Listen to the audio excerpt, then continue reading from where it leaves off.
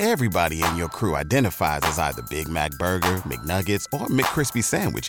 But you're the Filet-O-Fish Sandwich all day. That crispy fish, that savory tartar sauce, that melty cheese, that pillowy bun. Yeah, you get it. Every time. And if you love the Filet-O-Fish, right now you can catch two of the classics you love for just $6. Limited time only. Price and participation may vary. Cannot be combined with any other offer. Single item at regular price. Ba-da-ba-ba-ba. Well, we're back into the heat after a nice break. Yesterday was yet another day with below average temperatures, and for the month of July now, we're just slightly above average, 0.3 of a degree above average. We were more than 2 degrees above average headed into the middle of the month, but we've really averaged things out.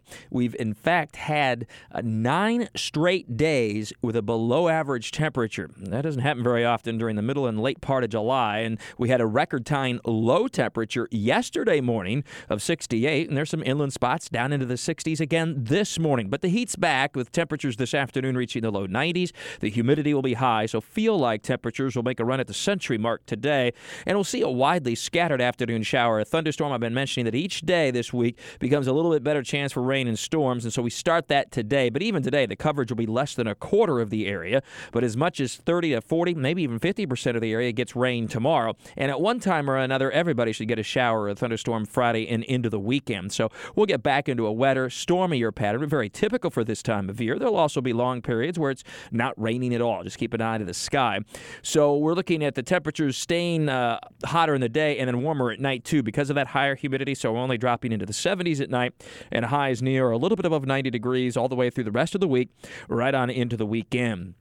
In the tropics, we continue to see more activity. First, we have the Puerto Rican wave, if you will, an area of low pressure that's been bringing some heavy rain to the island. That'll continue to move northwest, turning northward to the east of Florida, reaching about Jacksonville's latitude the way it looks around Sunday or so, but not organizing or strengthening. This still does not look to be any big deal. It will add a little bit of moisture to our atmosphere over the weekend and maybe a little extra oomph to the showers and thunderstorms, which would be likely occurring anyway, given the weather pattern that we're expecting. So no big deal on that disturbance, but a stronger wave will be moving into the central Atlantic by the end of the weekend into early next week. Now, that one's got much more potential, and that may develop into a tropical system and become a named storm next week as it moves toward the northeastern Caribbean, a tendency to turn more northward with time, it would appear, but it's still very early in the game. But that may be something that's off the southeast coast of the United States between about the 5th and 10th of August, give or take, so within the next week and a half to 2 weeks or so. And there's another wave coming off the coast of Africa right now. So as would expect, as we get toward August, typically the tropics start to heat up. And the Pacific is busy, too. We have twin hurricanes, Eric and Flossie. Eric will continue as a strong hurricane for about another 24 hours or so, but then a pretty quick weakening trend. It looks like that one moves south of Hawaii with no real significant impacts on the islands other than wave action.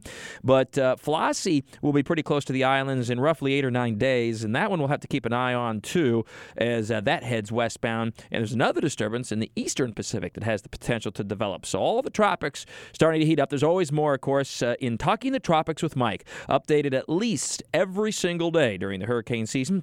WOKV.com, ActionNewsJax.com, and the First Alert Weather app, which you can download for free. With all your weather all the time, I'm Chief Meteorologist Mike Burrish from the CBS 47 at Fox 30 Action News Jax First Alert Weather Center for News 104.5 WOKV.